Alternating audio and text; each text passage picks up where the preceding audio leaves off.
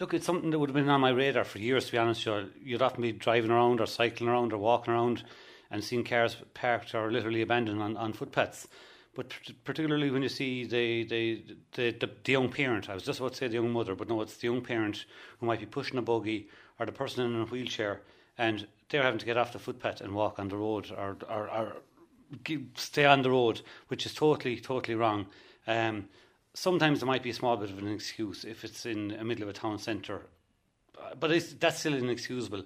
But it's happening in every town and village in the country, and people just need to get into the mindset of parking responsibly and walking 100 yards to go to the shop instead of literally having to park outside the door. That's what it comes down to, Sean. Now, it generated a good bit of discussion in the Chamber, and one of the points that was made was that due to the shortfall of parking and the reduction in parking spaces in recent years, that the council are in some way to blame for forcing people to park on the curb. What would you say to that?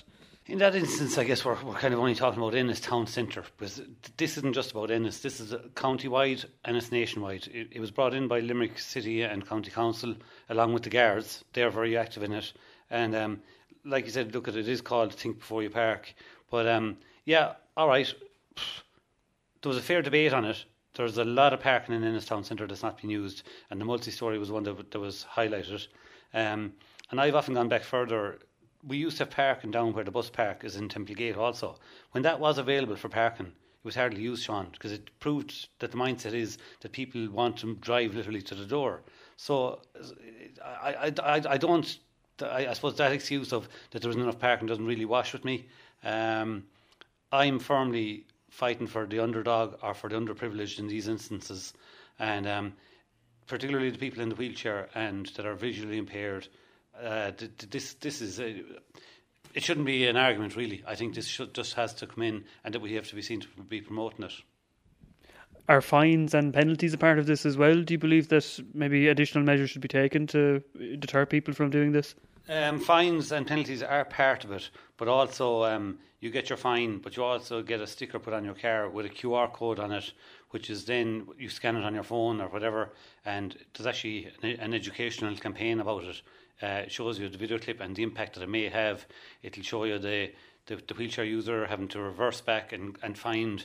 They can't just jump off the footpath either, and obviously they can't jump off, that's a loose term, but they can't just roll off. They have to go back and find the dish curb to get back off there. So they might have to go back 100 yards to come down to the same place where they were. So this, in this day and age, I think it's a very, very good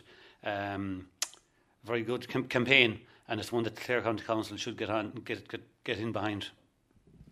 The council reply indicated that the issue will be brought forward to the Gardaí and the JPC, so I'd imagine you're fairly satisfied with that response and you'd be feeling positive at the end of it? I would, of course, because like I said, it's about looking after those that are the underprivileged, and it's about creating awareness. It's like a lot of things. We're in bad habits. It's about behavioural change.